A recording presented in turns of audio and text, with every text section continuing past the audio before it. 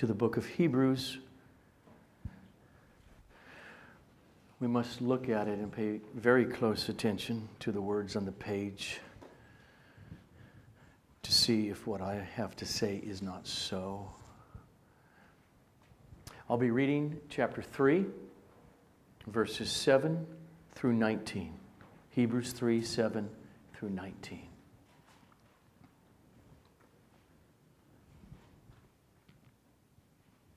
Therefore, as the Holy Spirit says today, if you hear His voice, do not harden your hearts as in the rebellion on the day of testing in the wilderness, where your fathers put me to the test and saw my works for 40 years.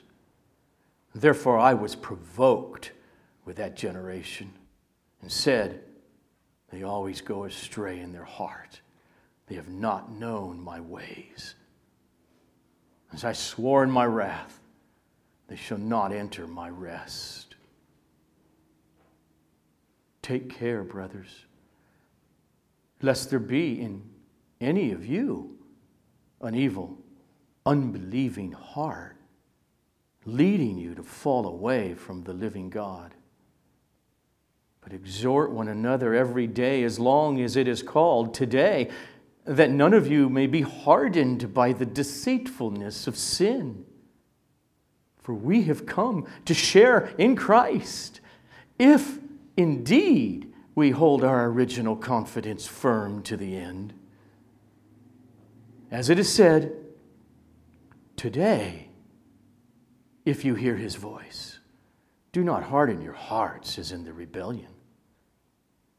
For who were those who heard and yet rebelled? Was it not all those who left Egypt led by Moses?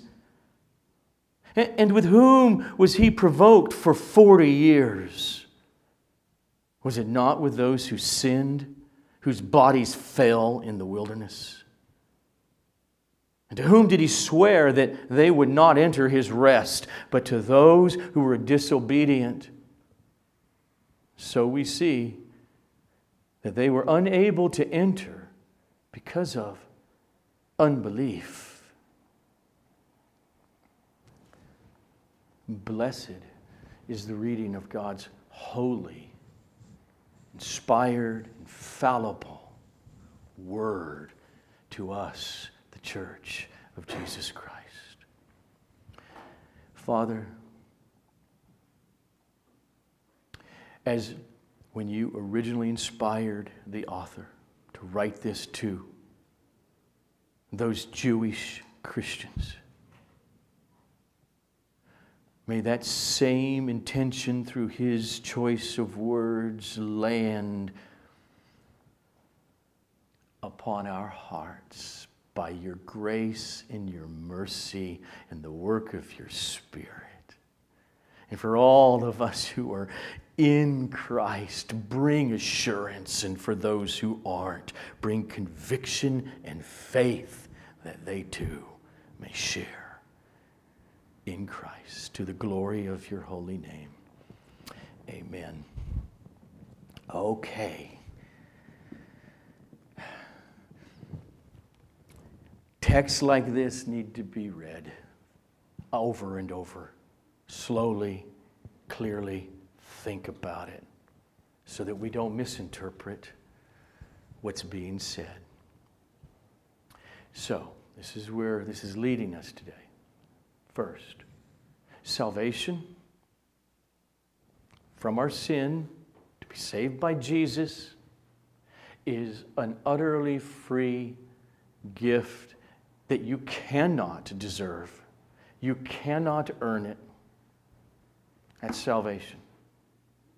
There's another precious gift that we call assurance of my salvation or your salvation.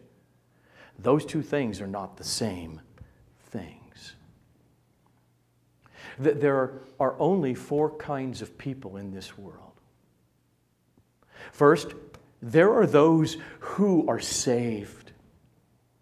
They will be with Christ when they depart their body, and they will be resurrected to life eternal. They are actual born-again Christians, and yet they struggle with and lack an assurance of their salvation at times. Secondly, there are those who are not saved, and they also don't have any assurance that they are. They don't even care. They have no assurance that they are saved, and they're not saved. Then there are those, they're saved, and they're blessed to be experiencing an assurance of their salvation. That's the place that all true believers want to seek to be, right? And then there's the fourth person who's not saved, but is really sure that they are. And that last one is the most dangerous and deceptive. And one of the goals of the book of Hebrews is to wipe away false assurance and then to cultivate vigilance in real Christians to fight, to persevere in faith, which brings that sense of an assurance of their salvation in Jesus. So, let's go to the text, chapter 3. But we're going to start in the verse before where we ended up last week, verse 6. And notice, and the reason we're doing that is because, see verse 7? Begins with the word therefore, which means he's connecting it now to what he just said in verse 6. The second half of verse 6 says, and we are his house if indeed we hold fast our confidence and our boasting in our hope. If is an extremely important theological word. It's so important that now the rest of chapter 3 will go on to unpack it, to explain it, to unfold it. That's why verse 7 begins with the word therefore. He's going to apply this and explicate it now from verse 7 on. And it is important because there has been a type of eternal security that has been taught in the evangelical church in America for decades now that is unbiblical. And it's allowing many to exist under the delusion that they're going to go to heaven, that their sins are forgiven because they went to the prayer room and repeated a prayer and said, yes, Jesus, come into my heart. And that's it. Or they became a church member. And at the root of this false eternal security, because there is true eternal security in Christ, but the root of this false one is that it cuts the guts out of the if clauses throughout the New Testament. And throughout chapter 3 of Hebrews, where it totally just, don't worry about it. You said a prayer. And therefore, they're powerless now to those people. And that's a deception of Satan. They're irrelevant to you, really. There are millions of people walking this earth that treat those if clauses that way. So our text this morning, it pushes us towards this subject and the issue of assurance of salvation, and that's why we're going to be here for at least a couple of weeks in this passage. So, but let's go back to verse 6 again, slowly work our way. He says, and we are his house, we belong to him, if indeed we hold fast our confidence and our boasting in our hope. So notice very carefully, look at it, that this condition here is a condition for being something. Right now, presently. It does not say you will become God's house if you hold firm to the end.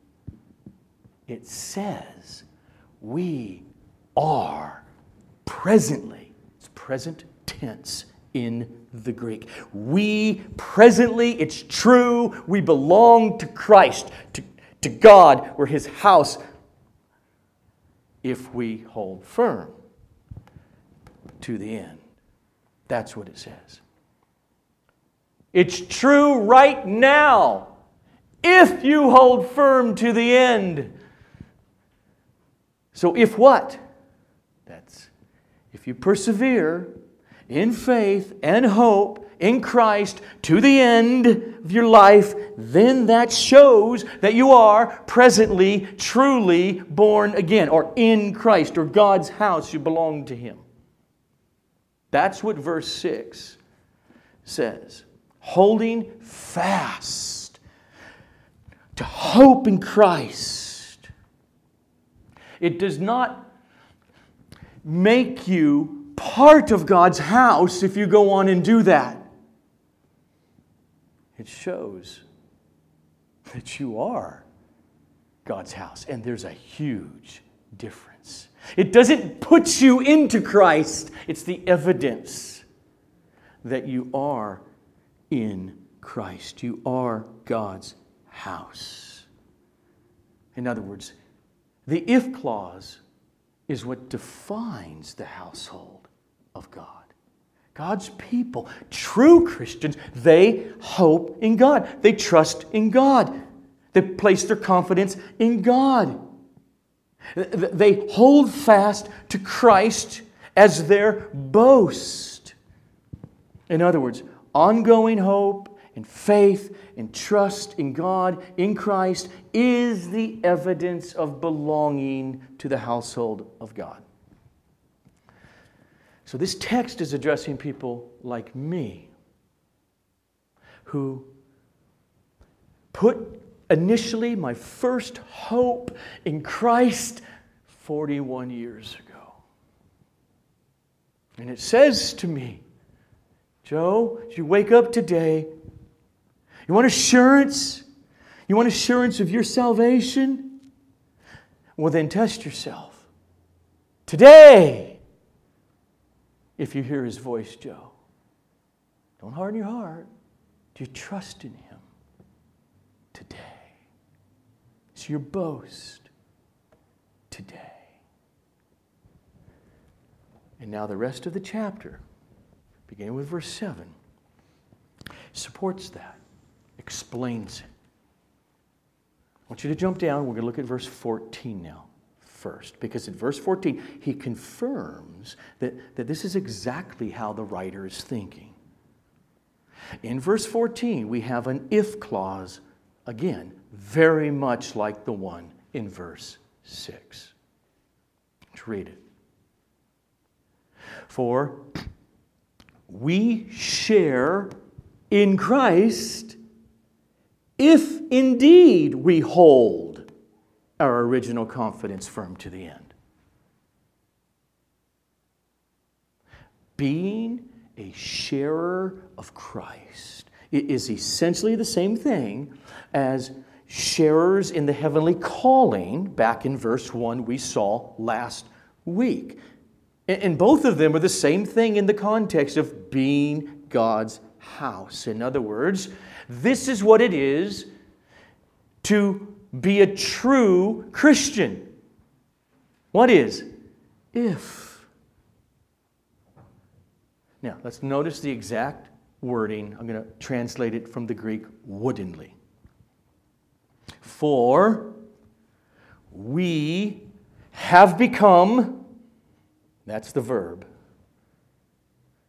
and then the object of that verb, sharers, modified by that genitive of Christ or in Christ. We've become, have become sharers in Christ. It does not say, if we hold firm to our confidence, then we shall become sharers in Christ. It doesn't say that. Nor does it say, we have become sharers in Christ if we have made a confession of our confidence in Christ. I remember that. I did that back in 1981. Doesn't say that here. Nor does it say, we shall remain sharers in Christ if we hold firm to the end. That's not what it says. And nor does it say, we have become sharers in Christ if we have in the past held firm. But rather, the grammar is, we have become X if we do Y. We have become sharers in Christ if we hold firm to the end. The condition is future. If we hold firm with confidence to the end, but the effect of the condition is something that relates to the past. That's what the text says. Let's do it again from the original. The verb, we have become, is a perfect tense verb in the Greek, which is a past tense, but we don't have this tense in English, like in the sense of the Greek perfect. It means that we have come into a state of being. It has already happened. The perfect tense refers to something that has happened in the past. It began, and then it's with its ongoing effects from then all the way up to this very now moment, present. That's what the perfect tense denotes in Greek. And so what he is saying is that at some point in the past, 3 minutes ago or 30 years ago, this happened. You were raised with Christ. You're a sharer of Christ. Christ was in you. You were in Christ. He raised you in heavenly places with Christ. Some point in the past, that happened. We have become sharers in Christ, Christians. And the effects of it remain. You can see them. Those are the ones who persevere in hope, in faith, and boast in Christ to the end. That original true faith that started will persevere to the end. The writer is saying that Christians, in right now, your present activity going on in your life and in you reveals a past transformation. That's the grammar of the text. Persevering trust and hope in God reveals a past work of God's grace that puts you into Christ. So in other words, if you claim that in the past you stumbled over the treasure in the field and you went home and you sold all you had to buy the field, the question is constantly, according to the Hebrew writer preaching to us, okay, today, is he still your treasure? Do you maintain that same confidence and hope and love? And of course, this is everything. And then the very next thing he says, see it right there in verse 15. He quotes Psalm 95 again. Right after he says what? Today, if you hear his voice, do not harden your hearts as in the rebellion. And so it's clear that the point is not hold firm to your confidence in order to become in the future a partaker of Christ. That's not what it says. The point is, hold fast your confidence in the midst of trials and wilderness wanderings to show or to prove, to give evidence that you truly at some point in the past have become a partaker of Christ.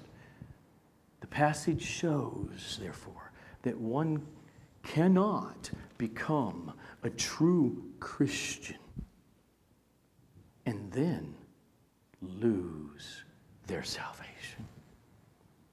Everyone who is called by God, who is in Christ, a sharer of Christ, is God's house, every one of them, will persevere in faith and hope to the end.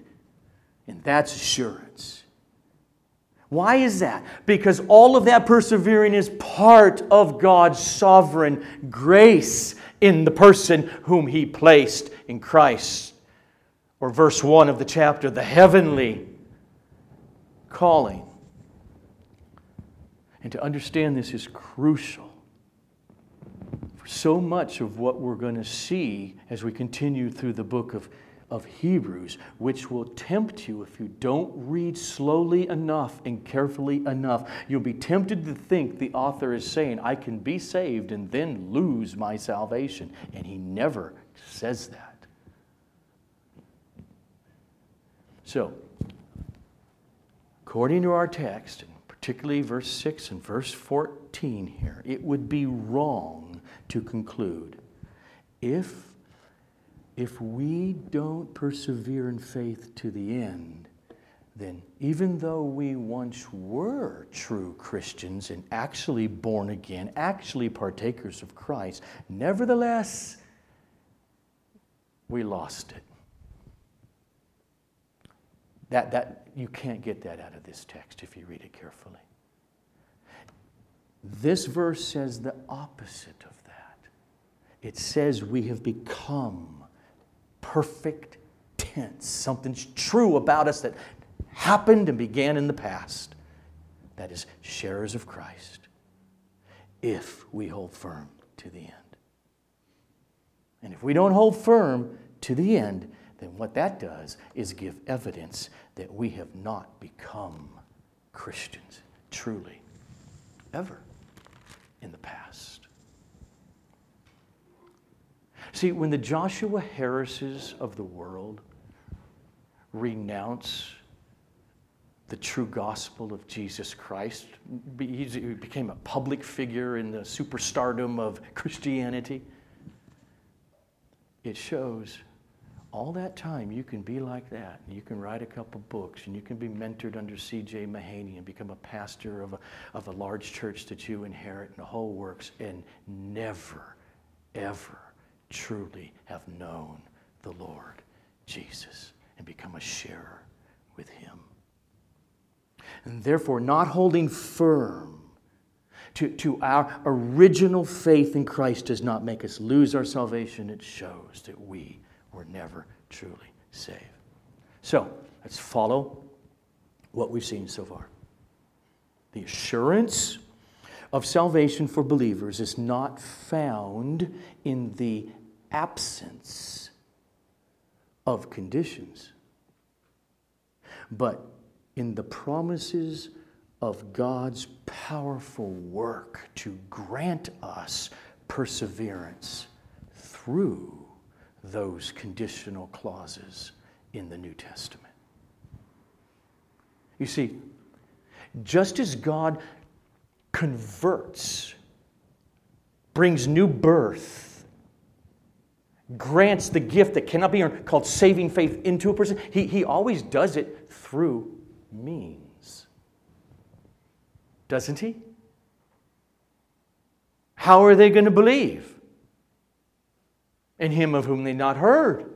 And how are they going to hear without a preacher? So the means is the gospel needs to come to the sinner to respond to it, and God works sovereignly through that, meaning it's His choice, and He causes new birth, saving faith, through the means of the preaching of the gospel.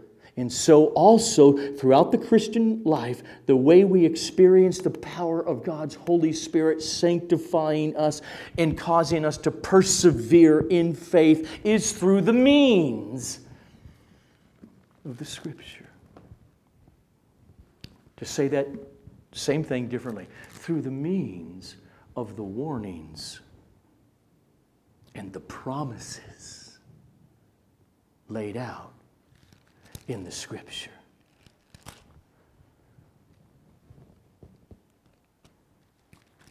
I lost my place. Where the heck am I? Yeah. Okay. All right, so what I'm saying is every Christian who's been truly called by the Spirit, born again, they will, because of God's grace, take the warning seriously. They will say, that's the word of the Lord.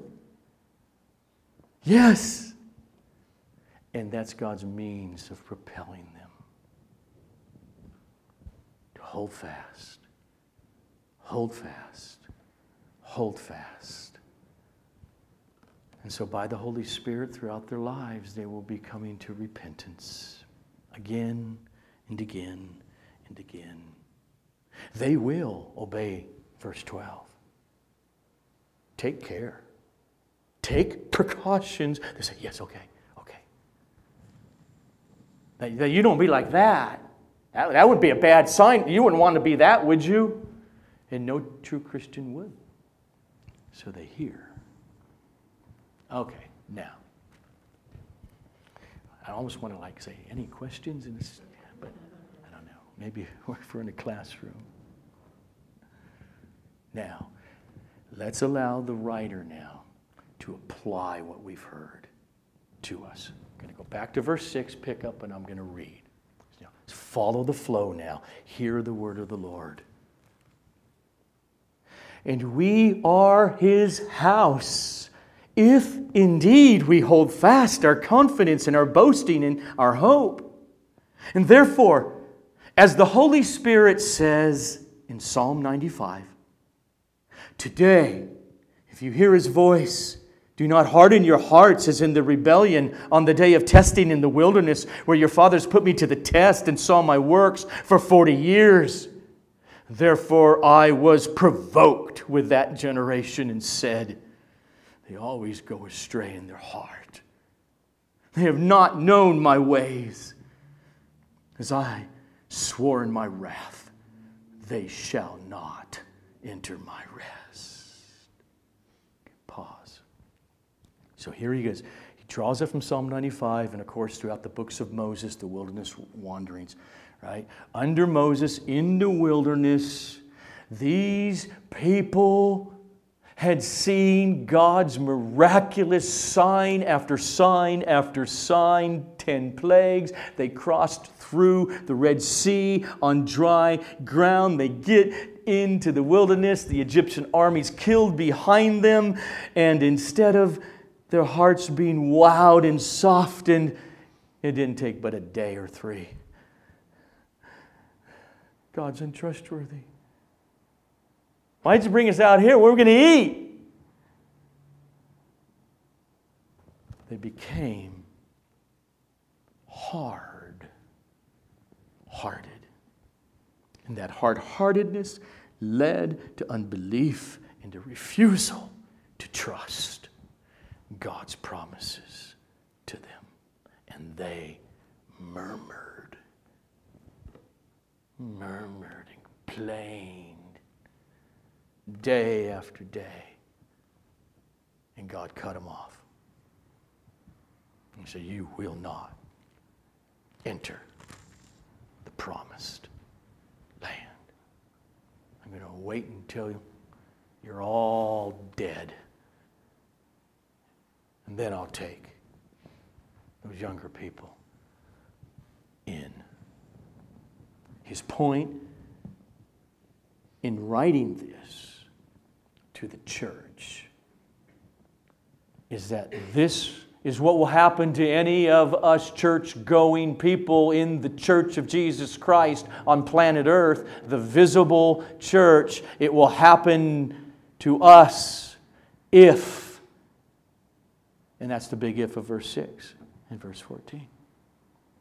It'll happen if we harden our hearts in the day of trial, murmur and complain against God and throw away our confidence and our hope in Jesus Christ alone. The story of Israel is for us. It is an example for the professing church world throughout the generations. It lovingly warns us, do not treat the grace of God with contempt. Don't presume to treat the grace of the gospel as an escape from misery of slavery in Egypt, but not being satisfied to trust the promises of God and life with God and His presence with you in the wilderness. How many professing Christians have made modern day evangelicalism that we've produced who want a get out of hell free card, but have no heart for God. No love, supernatural, Holy Spirit produced love for Jesus when it comes to walking with Him and fellowshipping with Him and hating your ongoing sin because He's so precious to you. Don't miss the root issue in perseverance. It is not first and foremost outward obedience. It's about the heart. It's a matter of believing what the Scripture says, what it promises, its commands. It's a matter of hoping in God. Look at verse 8. That's what he says. Do not harden your hearts as in the rebellion. Or verse 10. Therefore I was provoked. That means I was angered with that generation and said, they always go astray in their heart. So why did the people not get to enter the promised land? Well, you could say, well, because they sinned and they rebelled and they murmured and are disobedient. And the answer is yes, that's true, totally right. But the point is, all of that saying no comes from somewhere. Comes from the heart. Now, so start now with verse 16 and 18. He's going to unfold the quotation now. Here he goes. For who were those who heard and yet rebelled? Was it not all those who left Egypt led by Moses? And with whom was he provoked for 40 years? Was it not with those who sinned, whose bodies fell dead in the wilderness? To whom did he swear that they would not enter his rest? But to those who were disobedient. So yes, disobedience. But look at the next verse, how he ends the chapter. He sums it up. Sums up the disobedience in the whole thing.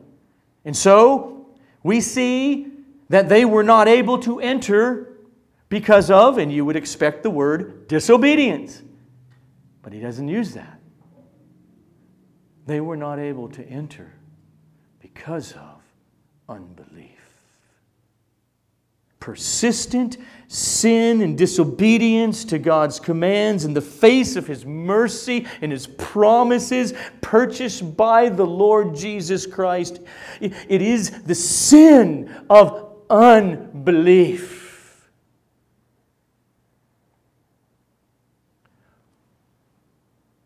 Every Christian sins. The true ones don't persist in unrepentant sin.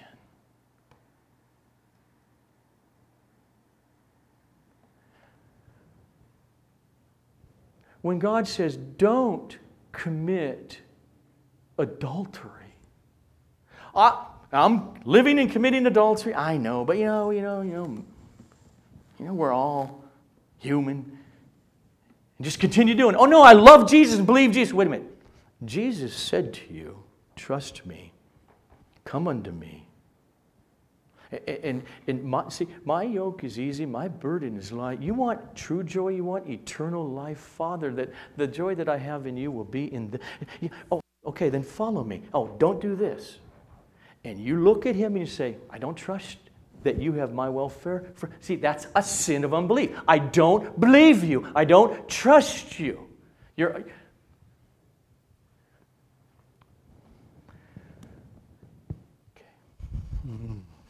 So think about it. You grow up as a slave in Egypt. You're miraculously set free by God through Moses. You cross the Red Sea on dry ground. You get to the other side and we're thirsty. We're hungry. Why did God bring us over here? Why didn't He just leave us there as slaves? We prefer that. At least we had onions. We had garlic. That's what they did, isn't it? How many Christians over the last 2,000 years in horrific situations, nothing like we have ever experienced, though some of us fear we might start to experience it. Coming to Jesus led me to this imprisonment and torture.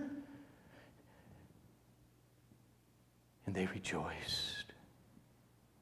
Like the apostles, they rejoiced that they were beaten. They didn't murmur. They said, boy, the treasure is so good. They persevered. Jesus looked at those guys and He told them, you brothers and sisters and family members, and then governments and courts, they'll drag you to the courts, they'll drag you to the prison, some they'll put to death, but he who endures to the end will be saved.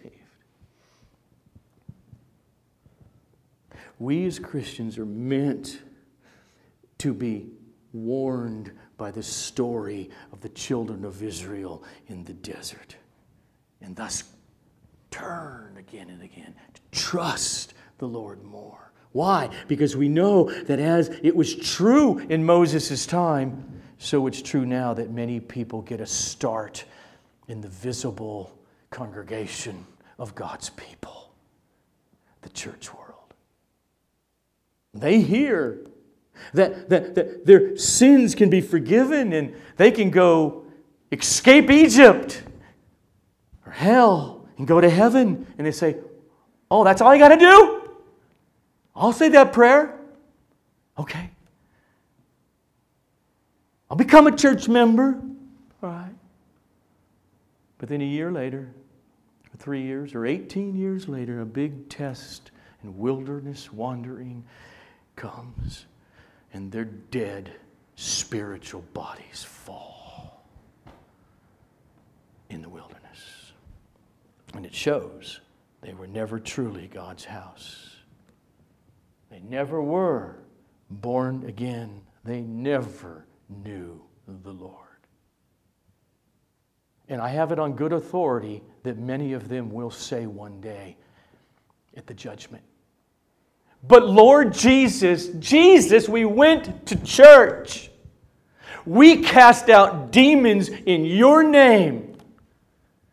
And Jesus will look at them and He will say, depart from me. I never knew you.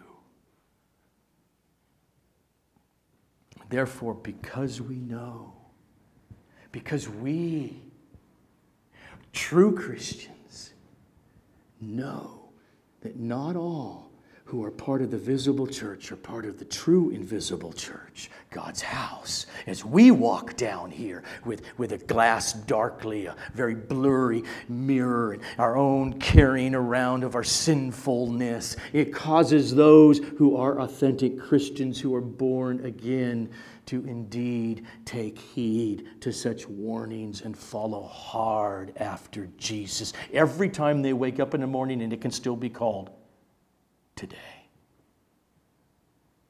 Because we are those who truly cherish Christ. As Kathy read this morning, because the love of God personified in the Holy Spirit was placed into our hearts. And so we know, oh, that's a terrifying condition to find ourselves in, like the people in the wilderness, hard-hearted and not interested really in Jesus anymore, and the Scripture, and prayer, and worship, and please, oh Lord, help my weakness. We just leave it behind. We say, I don't want to be that hard-hearted person.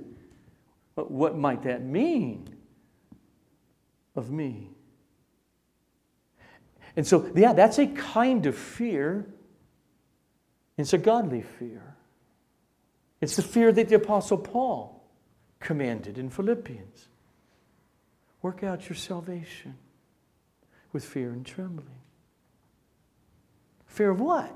Not like God's going to smack you. No! Fear of when my sin rises up, that's got to be put down. Oh, Lord, help me. Let me persevere. Let me go, because that would be, I do fear that. That'd be a bad thing if I found out I'm false. And then, of course, Paul then undergirds it, because it is God who is at work in you. So every day you wake up, and it's today, you go in and say, look at that. Good morning, Lord. Bam! What a sign that you're true. That you love Him. And so, work of the Spirit, that you take the warnings of Scripture seriously. Christians are those who fear finding the fleeting pleasures of sin to be much more attractive to them than the things of the Holy Spirit and of the Word.